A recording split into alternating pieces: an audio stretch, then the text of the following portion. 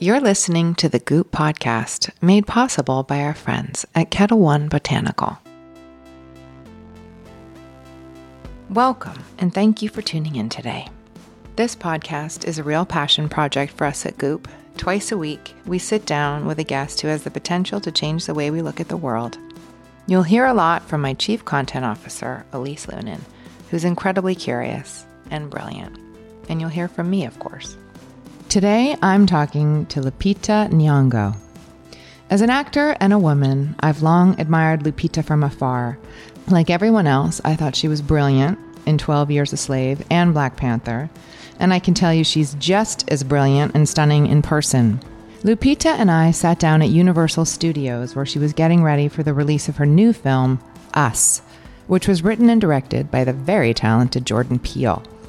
If you hear any background noise during our conversation, it's probably the tram at Universal Studios or some Harry Potter fans or maybe possibly Jaws. Please forgive us. Lupita and I talked about her upbringing and family and the role she sees herself playing in the wider culture today.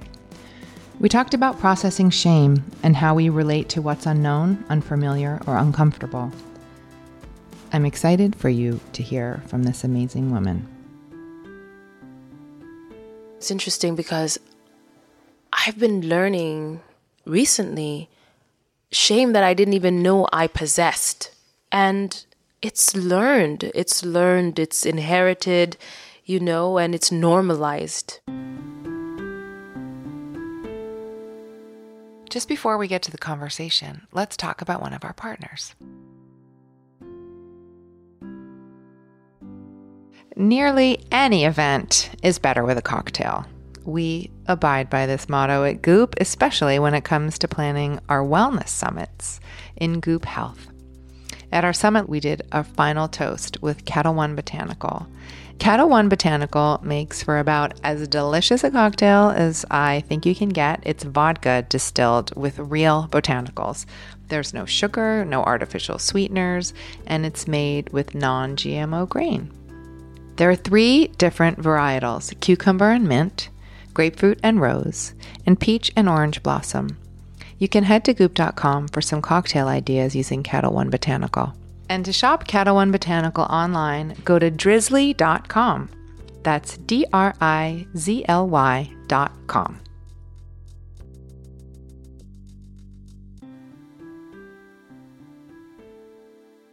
Okay, time for today's chat. So I read that you were born in Mexico City, which was such a surprise. Yeah. So how, because you were raised in Kenya, is that right? Yes, that's right. And your parents are from Kenya. Yes. And so why were you born in Mexico City? Well, my dad was in self-exile. He is a politician. He was a professor, and he was part of the group of people who were fighting for democracy in Kenya.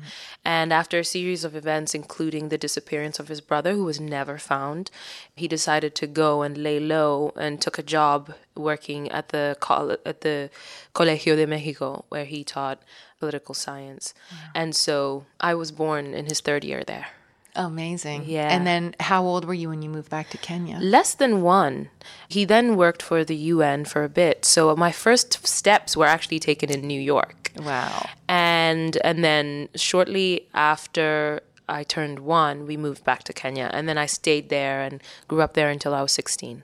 When my parents sent me back to Mexico. Oh, they sent you back. I was going to say, do you have an affinity? Like, do you feel Mexican at all? Well, my name is Lupita, so I always knew that there was another place that I belonged. Right. And then when I was 16, I had a Mexican passport. So my parents were like, well, if you're going to have this, you might as well speak the language. And so they sent me over there to learn Spanish. ¿Aprendiste? Sí, claro que sí. Pero está desapareciendo un poquito. No, pues vamos a practicar un poquito y así podemos mejorar. Okay, no sabía que hablas español. Sí, yo hacía un intercambio en España cuando tenía 15 años. Vivía en un pueblo. Sí. ¿Y cómo lo has mantenido? Pues por amigos y también cuando estábamos viviendo en Londres, yo tenía una niñera de España porque quería que los niños aprendieran. Qué bien. Y me encanta la lengua, la cultura. Sí, yo también. But I guess we better switch back to English. Okay.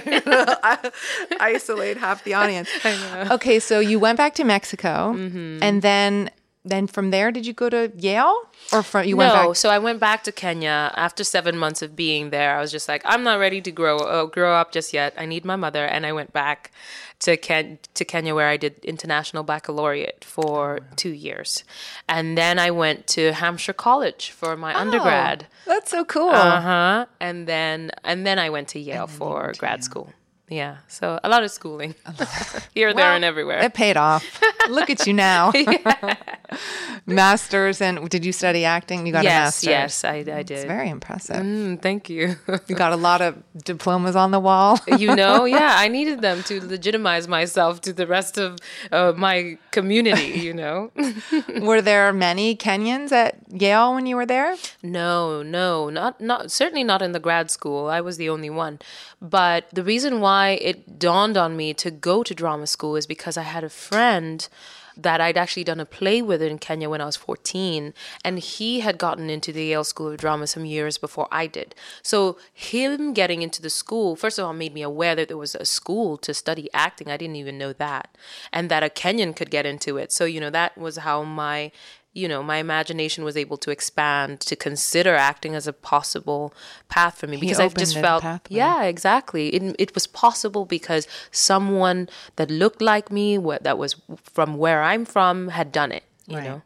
Yeah. It's so important, the person who goes first, I think, and like blazes the trail for other people. Yeah, it really is. And did you enjoy it? I loved drama school. I absolutely loved it because I got to wake up every day and do the thing I love all day with people who loved it just as much as I did, sometimes more, and respected it. And there was just like a serious playfulness every single day. And I remember after the 3 years, I just thought, you know what, if I don't act again in my life, I have given it a fair shot. And, I felt so full from that experience. Yeah. Were you the only one who was there who has an Oscar from your time there? At the moment, yes. Yes, but many have come before me, that's for sure. Didn't Meryl Streep get in? Yeah. Amazing. A lot, there's been quite a few. Who else? Sigourney Weaver. Oh, right. Right. Angela Bassett. I didn't know that. They both went to Yale. Oh, that's right. I actually did know that. Yeah. That's very cool. Yeah, there's quite a few that have gone through there.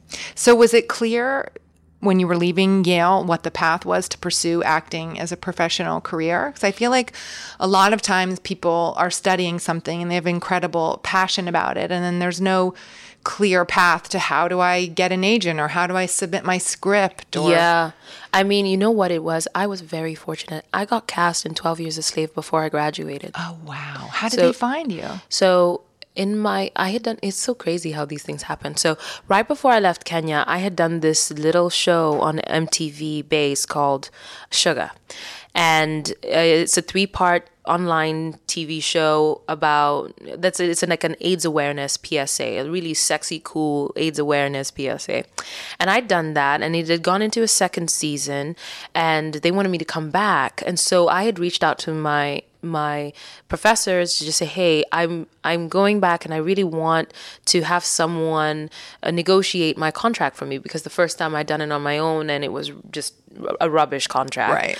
And so they put me in touch. One of my teachers put me in touch with a manager, and she ended up representing me for that gig and then on. Oh. So when I was graduating, I already had her on board, and then she brought me the script for 12 Years a Slave, Dee Dee Ray. And so that's how I got on an audition. And so what was that process like for you? It was grueling. So it was right at the time when I was preparing to graduate. So we had Showcase, which is when you go into New York and LA and you do some short scenes and show how desirable you are. And so we were doing that process, and I put myself on tape. And because I was going to be in LA, the casting director, Francine Maisler, called me in.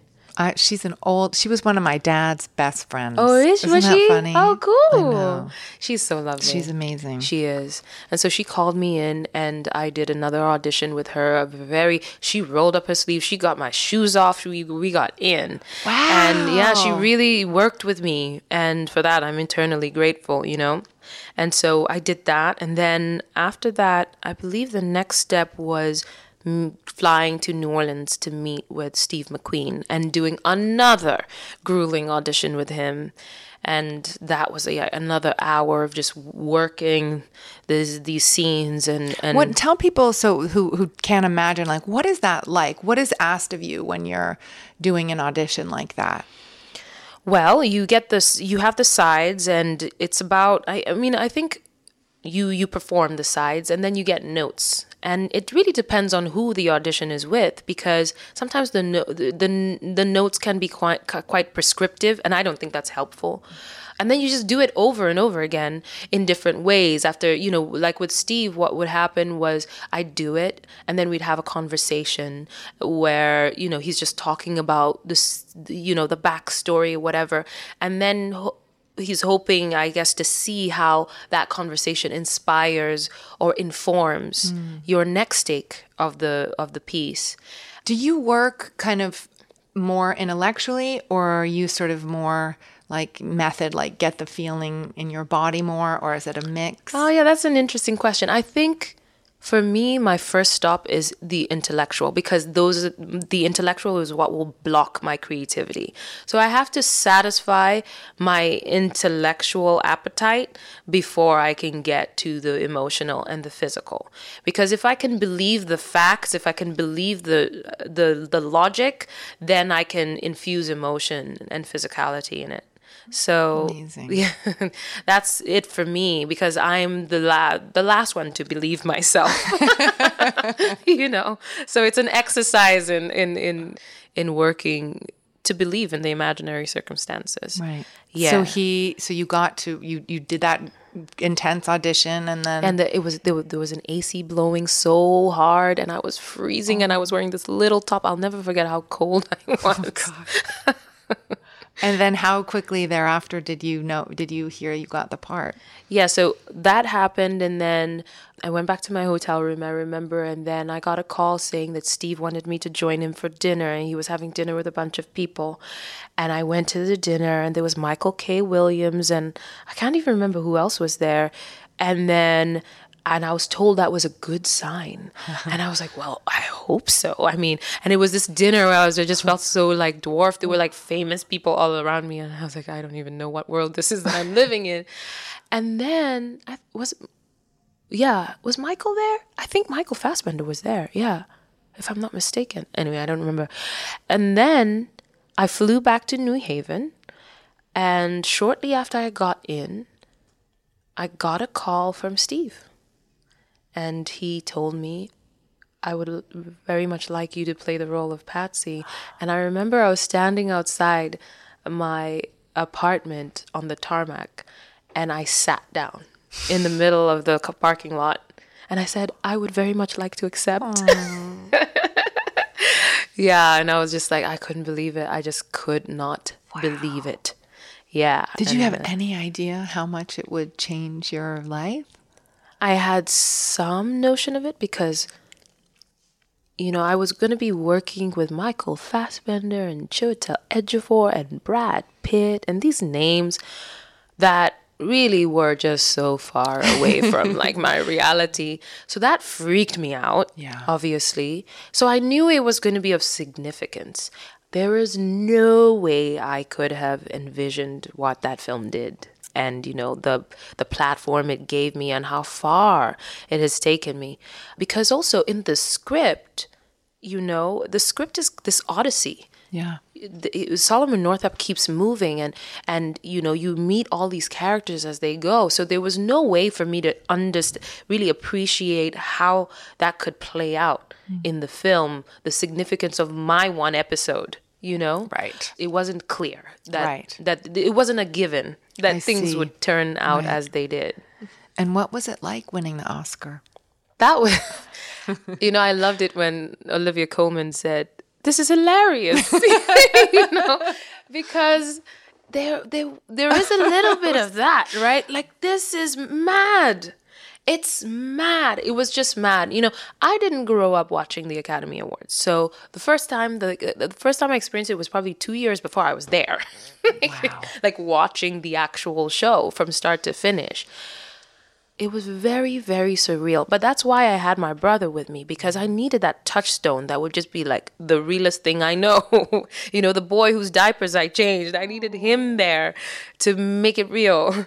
And also to allow me to enjoy the moment and just feel the giddiness of like, oh my God, we're at the Academy Awards and there's Julia Roberts and there's John Travolta, you know?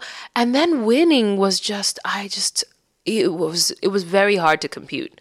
Very, very difficult to compute. And I was just filled with such a deep gratitude and a sorrow as well.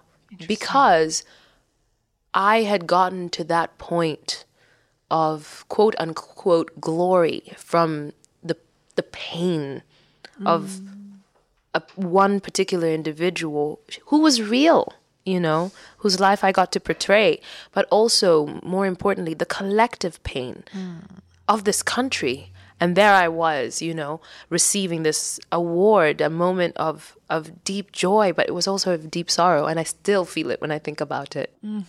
What do you think that platform, that all of that gave you? Like, do you feel like it gives you, it's imbued you with a certain sense of responsibility? Do you feel like you are, I don't know, and I think in a way when you become like this amazing symbol of a culture. Yeah. And through art like that, and you're almost like helping people metabolize the pain of the culture and where it is today. Like, do you feel the weight of that? Do you? I don't experience it as weight. Good. I experience it as an opportunity, mostly. And I recognize that I am one of a very few that have this kind of platform. And so I understand that because of that, I might not be able to, I have to take responsibility for more than just my representation. And what does that mean to you? What does it mean to me to be that? Well, it means I am hopefully an important role to play, and that we all want an important role, you know? And so that's the role I get to play in my real life, you know, as I seek to play important roles in fiction as well. That in my real life, I have an important role. And I think because I have the father that I have, who put his life on the line quite literally for the good of, or for the betterment of his people, I definitely feel that I am programmed to seek to be of use to more than just myself. Right. And that it's just my programming. So it's not something that I experience as a burden, but I experience it perhaps more of a calling, even. I don't experience it with heaviness at all. Good. I'm so glad. Yeah, I feel like at all times I'm being myself. And in the moments, of course, there are definitely moments when I feel weightier than others. And those are moments when I need to withdraw. And I do. Good for you. You always seem so incredibly self-possessed and strong.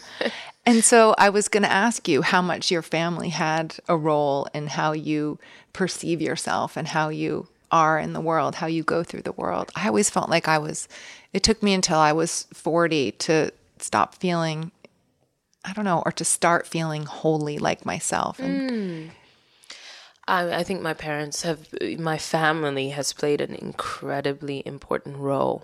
They are my anchor, you know, and I have an extremely supportive family, not just nuclear, but the extended family is the aunties and the uncles and the cousins, and I mean we roll deep. We roll deep, and I feel them. I feel their presence in my life, even when I'm thousands of miles away from them.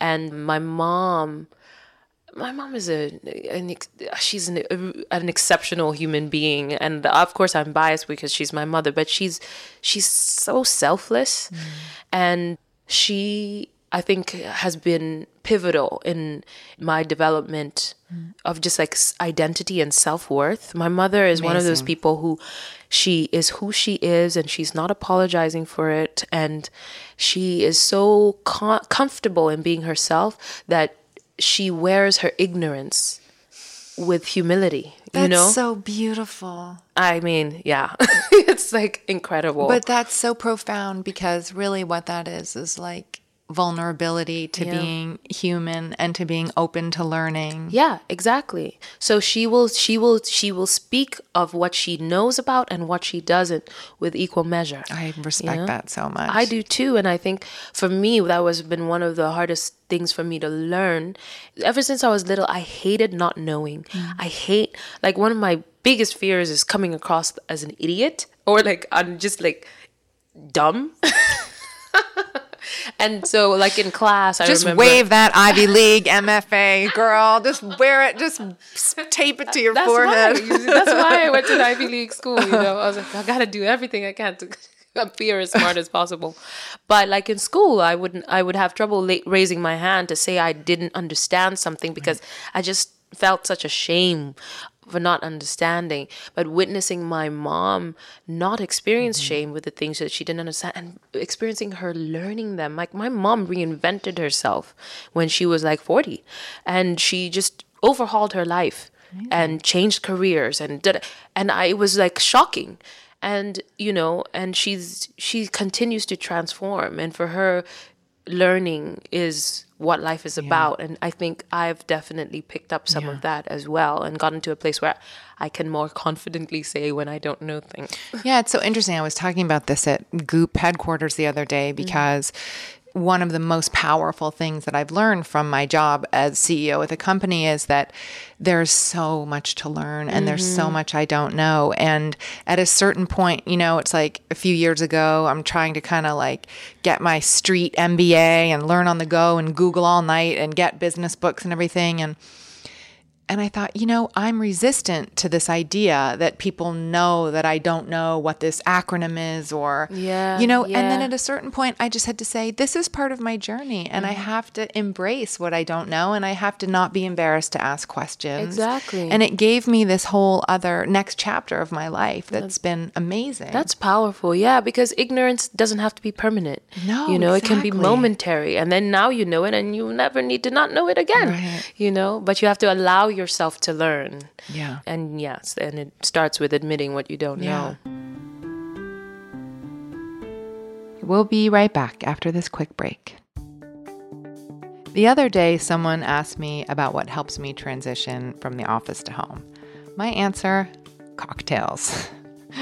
There's something about the ritual of sitting down with a good cocktail at the end of a long day. For me, it's a way of leaving work behind and unwinding into the night. It's about relaxing, enjoying the moment, and just being with family and friends. Classic cocktails are great, but our food editors are really good at putting their own spin on tried and true drinks, and they're always coming up with the best cocktails using Ketel One Botanical. It's vodka distilled with real botanicals. In the Goop Test Kitchen, we've made a cucumber mint cooler and a botanical breeze, which both taste incredibly refreshing. And then our food editors came up with 3 different takes on a spritz. These were all fun cocktails like a crimson and clover sparkler with tart grapefruit and a kombucha cooler with a lemon twist. You can check out the recipes on goop.com. They all taste great, but we also really like Ketel One Botanical because they are very goopy. There's no sugar or artificial sweeteners in it, and it's made with non-GMO grain. There are 3 different varietals to choose from: cucumber and mint, grapefruit and rose, and peach and orange blossom. You can shop all Ketel One Botanical flavors at drizzly.com. That's DRIZLY.com.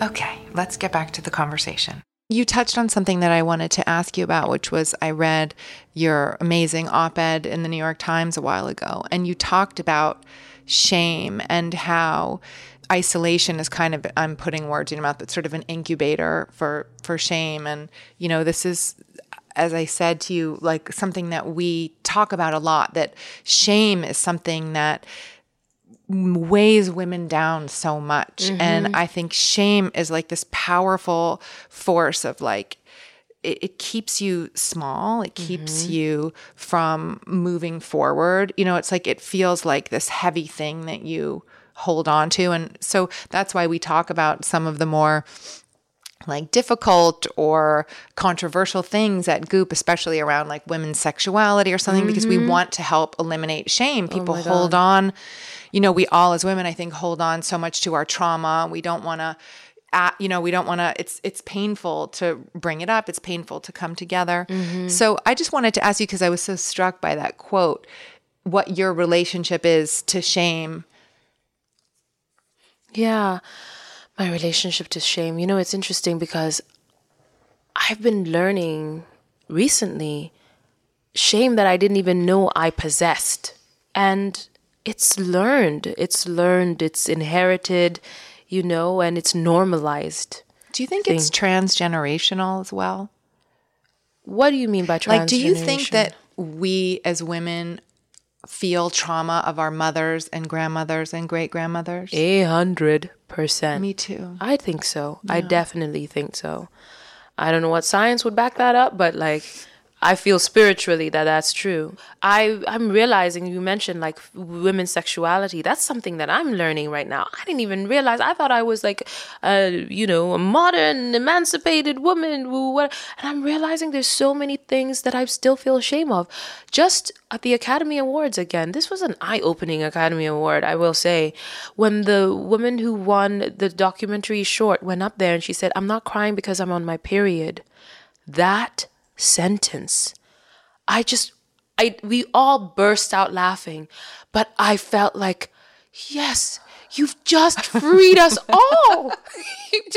And I never even realized that I felt shame to even admit I have a period, and we all have periods, right? You know, if we're lucky, actually, if you're lucky, you have a period, you know. But that it's such a normal part of being a woman, and yet it's this thing that is like hidden and that we don't talk about, and how much you end up processing in relation to that as shame, right? You know, as not worthy of being addressed, of being dealt with. So I'm in shock, you know, that of about how much shame I still harbor about things that I thought I was long since emancipated by.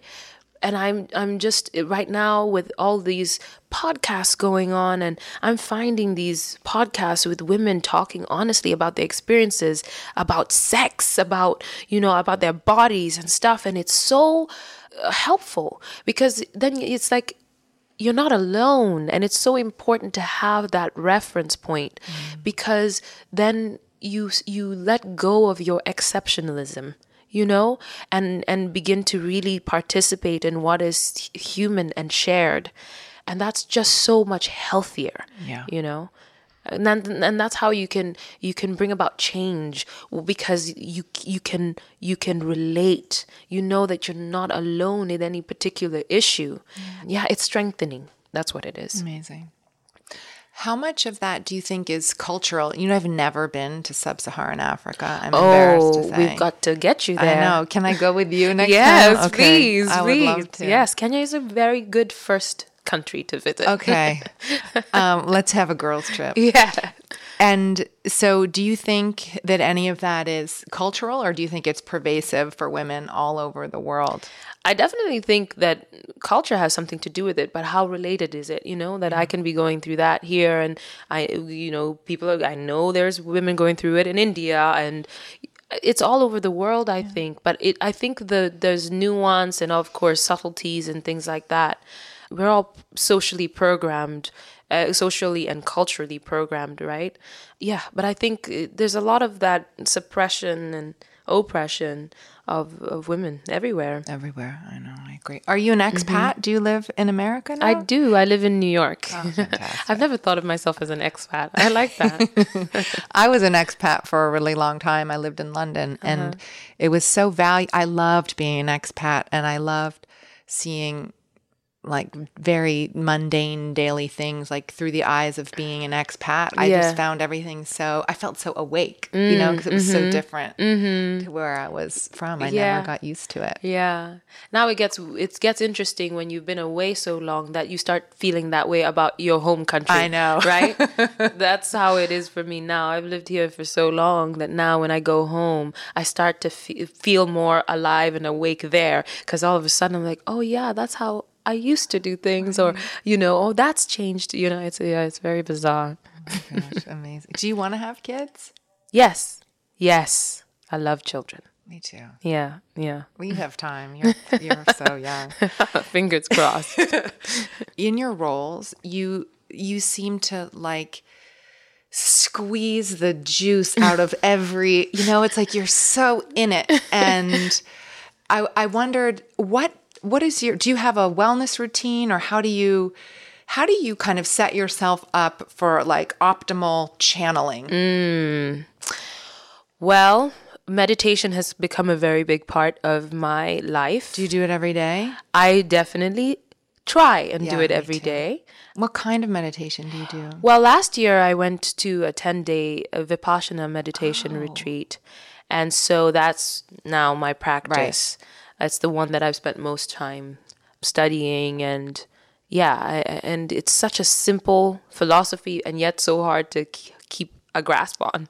Right. This idea that to kind of unclutch from things, from pleasure and aversion, and just be like a pedestrian on the side of a road watching the cars go by, the cars of your life go by. It's not easy to maintain that kind of mindset all the time, but I think the success is in always striving for it, Yeah. So that's a big part. And then physical training is an important part for me. Yeah, when I can engage my body and get my blood going and get the oxygen going, then I feel more present and awake to, take on a different person's life, Yeah. Was Black Panther very physical? Did you have to train a lot? Yes, I had to train a whole lot. I loved that movie. Oh, thank you. It was so good. Thank you. Yeah, that involved a lot of training. I was also so happy to see it was nominated for Best Picture. Right? I thought I thought it was really appropriate, because if you look at the film industry as a business, it's like these incredible tent poles, these Marvel movies, which high five. Yes. We're both Marvel girls. Yes, we are. I think they've kind of redefined cinema in a way, and it was such a good film, and it was so entertaining and culturally so important. I remember when that movie ended and I was with all my kids, and I just thought, my God, this never would have gotten made when I was my son's age. Yeah. A completely Black cast, Black director, with such an incredible story of empowerment. I think there was like one white person in the whole movie. Two.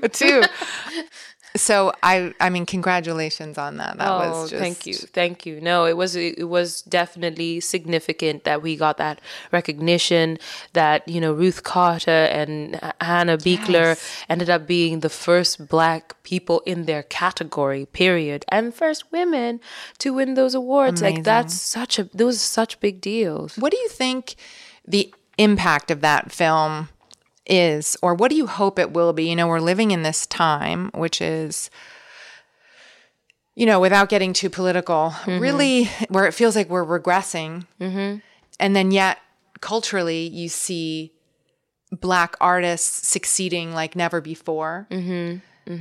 So what do you think, what is your hope that the legacy of Black Panther is culturally going forward?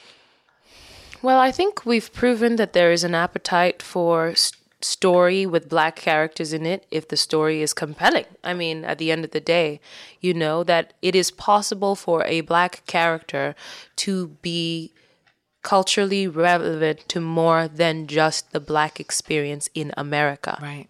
Absolutely. That we can occupy the human experience. really. Right. And that people will relate to it all over the world, even in China, where there was such little expectation for that film, you know. And Was it a big hit in China? yes. Oh, amazing. Yeah. And so that has been debunked, and hopefully then we don't pick back up that fake narrative, which is it's just not the truth. And then, you know, it's become a part of the culture, just cultural lexicon and stuff in ways that, you know, I don't know what the lasting legacy will be. I think Wakanda is always going to be a staple, you know, and Wakanda forever and vibranium and those kinds of things in ways that Star Wars has been for more than one generation. You know, I think Black Panther has the potential to be that, you know, really be a cultural touchstone for now. We need to get that ride at Disneyland. Oh yeah, I know. Right? They better get that Wakanda ride up. I mean, Jordan Peele is another director who's been able to kind of burst through all these cultural lines with his films. And obviously you have this one coming out, Us, which am I going to make it through? I am not. Are you a scaredy cat? I'm scared of scary movies, which is weird because I love murder shows if it's like a true murder thing. But like getting scared. Yeah. Or stabbed or like blood. I don't know. I can't handle it. Do you think you're gonna you think you're gonna brave it and try and see it? I have to see everything you've ever done, so I'm gonna have to. Well, how scary is it though? I'm not the best person to ask. Because you were you there. Know, I was there twice. Right, so, of course. You know, and I'm responsible for a lot of the fear-inducing things. Right. So I'm not the best person to ask, but you know what Jordan is so good at, you know, is like infusing a scary movie with so much more than just the shakes and the screams. You know, he also has this way of managing both the comic and the horrific at once. So you can't help but you have that involuntary laugh right when you need to stay tense to handle the scary moment. So it creates this internal chaos that's kind of fun. It's kind of like riding a roller coaster. Right. And that's what I loved about Get Out. I don't like scary movies usually, but I watched Get Out 5 times in 1 month. Wow. Because I was just like, oh my God, this is such a good movie. But it's brilliant, right? It's so like, brilliant. Yeah. Every time you watch it, you see layered. Something new. Exactly. Yeah. And Us What is Us about? Tell us what it's about. So Us is about a woman called Adelaide Wilson who is riddled with an inexplicable trauma from her past. And when we meet her in present day, she and her family, her young family, husband and 2 kids, are heading to their summer home for a getaway, an idyllic American getaway. And she has this foreboding sense that something bad is going to happen. And it is confirmed when that night at the top of their driveway, they see these 4 shadowy figures, and then their lives are never the same. I'll brace myself. Yes, please. I suggest you have like a pillow in front of you, you know, something like I always have to if it's scary. You know, I figured out my ways of watching scary movies. I like to watch them standing up too, because it makes me feel like I can leave when it gets too hard. They should have standing up cinemas or something. It's always so weird too how much the music makes you scared, and you're like, I'm a grown ass woman. Why they're manipulating me with this music and it's working after all this time. I know. It's so annoying. And I'm definitely one of those people who talks at the screen and talks in the experience because it's my way of coping, you know, because it just makes me feel better. Let it out. Are you a musical person? Do you I would like music? To believe so. Do you sing? You know, I can hold a note. In fact, I have a film coming out in which I sing, but I'm not trained by any stretch of the imagination. It doesn't matter. You know, I play a kindergarten teacher and who sings like songs to her class of 5-year-olds. So sweet. What is that film called? It's called Little Monsters, and it comes out in over Halloween. Okay. Yeah. Is that another scary movie? It's a zombie romantic comedy. Jesus, Lupita. But it's a romantic comedy, so it's a totally different. A zombie romantic comedy. Yeah, and it's unapologetic. It's Australian, so Australian humor is. Do you have an Australian accent in it? No, I don't. I don't. Thank God. That's so hard to do. It is hard. Do you listen to music ever, like to get you into a role or? Always. If I have to cry in a scene, I always have to listen to music. Oh first. Yeah. No, I will create playlists for. Actually, sound is very important to me in getting ready for a role. So I'll create playlists for every role I'm playing. Yeah. What would one consist of? Like what kind of music? Really, it just depends on what catches me for that role, and sometimes it makes absolutely no sense. Like with this one, I'm gonna tell you, and I'm only gonna tell you this one. One of the songs that I found myself latching onto was Jacob Collier, his song Hideaway. Oh, I don't know that. Oh, yeah, it's a beautiful song. Okay, and he's an incredibly talented musician. It's an album called In My Room, and he was in his teens when he made this album, and he basically made it in his bedroom, and he had all these different instruments, and he plays all of them and does all the vocals. He's kind of crazy. It's amazing, these young kids who are growing up, these talented musical kids who are growing up with all the equipment, so they have all the computers and everything, like Charlie Puth, that kid, he's amazing. I haven't heard of him. He composes everything, and he's perfect pitch, and he's in his room with this computer, and what's the English kid my son is obsessed with? Rex Orange County. Okay. These guys are like these young. Yeah. It's amazing. Yeah. It's crazy. You did an interview in Vogue, and you said something which really resonated with me, that sometimes when you're not comfortable with something, like you really value that feeling. Am I saying it right? And you sort of push yourself. You value trying new things that you're not comfortable doing. Yeah. So what do you get out of that? Like, why do you want to push yourself or test yourself? Because, that's a really good... Why do I want to do that? Well, because I enjoy learning, first and foremost, I think. But I think we surprise ourselves when we put ourselves in unfamiliar territory. Yes. And because I'm an actor and my job is to put myself in unfamiliar territory all the time, trying new things is a way to exercise the discomfort of starting a new role, which is always uncomfortable, right? It really is. Yeah, because you're always beginning again. And like, you could have been great in that role you just played, but that role has got nothing to do with the one you're about to play now. Yeah. So though you have the tools and you can apply them to a new role, the essence of what you're doing is so different. And, our job is in public. Everybody gets to see if you succeed or fail, and that, I think, can create a lot of tension, because really the only people who do this successfily without it costing them anything is children, because they got nothing to lose. Right. And as adults, we think we have so much to lose, right? And it's part of our survival for our bodies to do that, to get into habit and pattern and stuff like that, to keep you safe, keep you alive. You learn a lesson and you stay on that path, but then that can kind of stifle imagination, right? And possibility. And I really love being, surprised by myself. And I think it also staves away the degeneration of the brain, right? They say keep learning an instrument or a language and stuff, and it kind of staves away those things.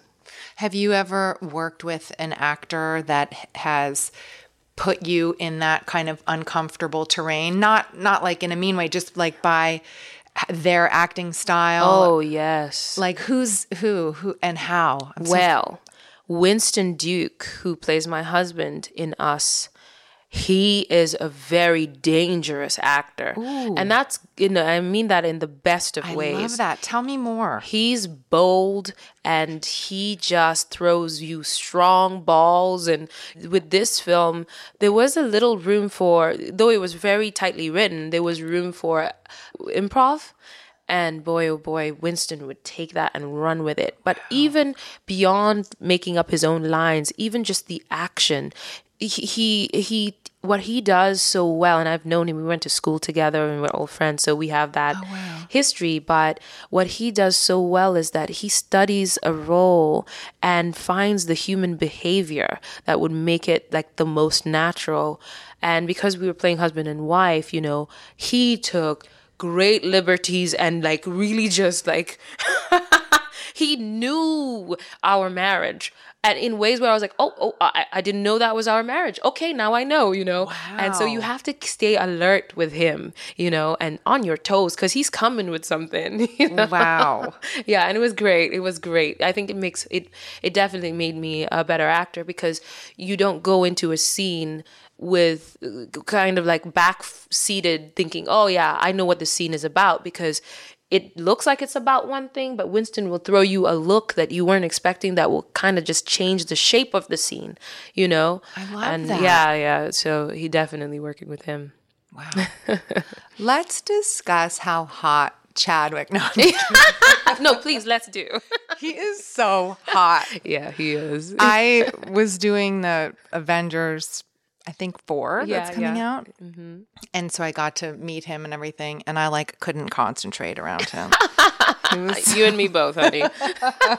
I feel like you are one of the people at the forefront of the culture who's really changing the conversations around fashion and beauty and really kind of moving culture forward in that way. And, you know, not retouching hair, and you're bringing African designers right into your wardrobes. And from my perspective, I feel like we've come a really long way in terms of how do we define beauty? Mm-hmm. And so from your perspective, do you feel like being one of the figures that's redefining beauty, do you feel that it's changed a lot? Do you feel that there's a lot further to go in terms of how culturally we define beauty? And well, I definitely feel the difference, you know.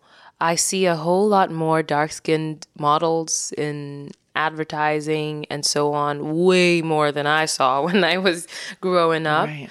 And with that, other cultures, you know.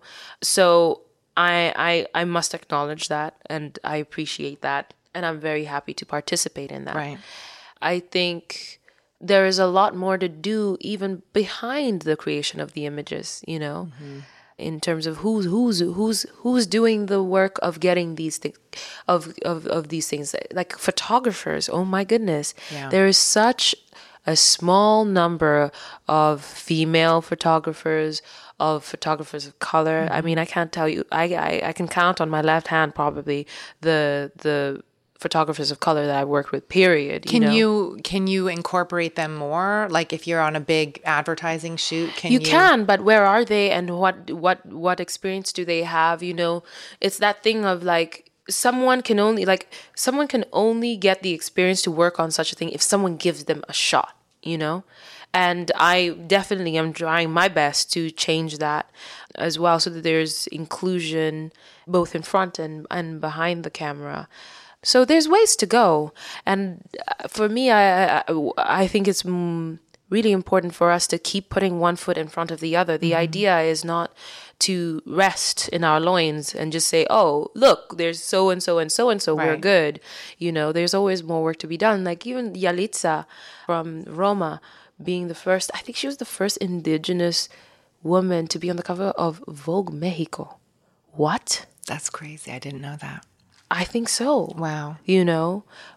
Yeah. And you have a big beauty contract with Lancome. Yes, I mean, that's incredible. And I think that company's been great about being more inclusive. So it doesn't surprise me, but it's just so major. And then, you know, it's like you have to think about all of the little girls of color who will, you know, see that image, see you and you defining beauty and for a huge beauty company in that way. And it does make a difference. It does make a difference. And because for me, the person that made that difference for me was Alec Weck. Yes. When I came. love her. I mean, yeah. She is so gorgeous. Yes. So unique. Yes.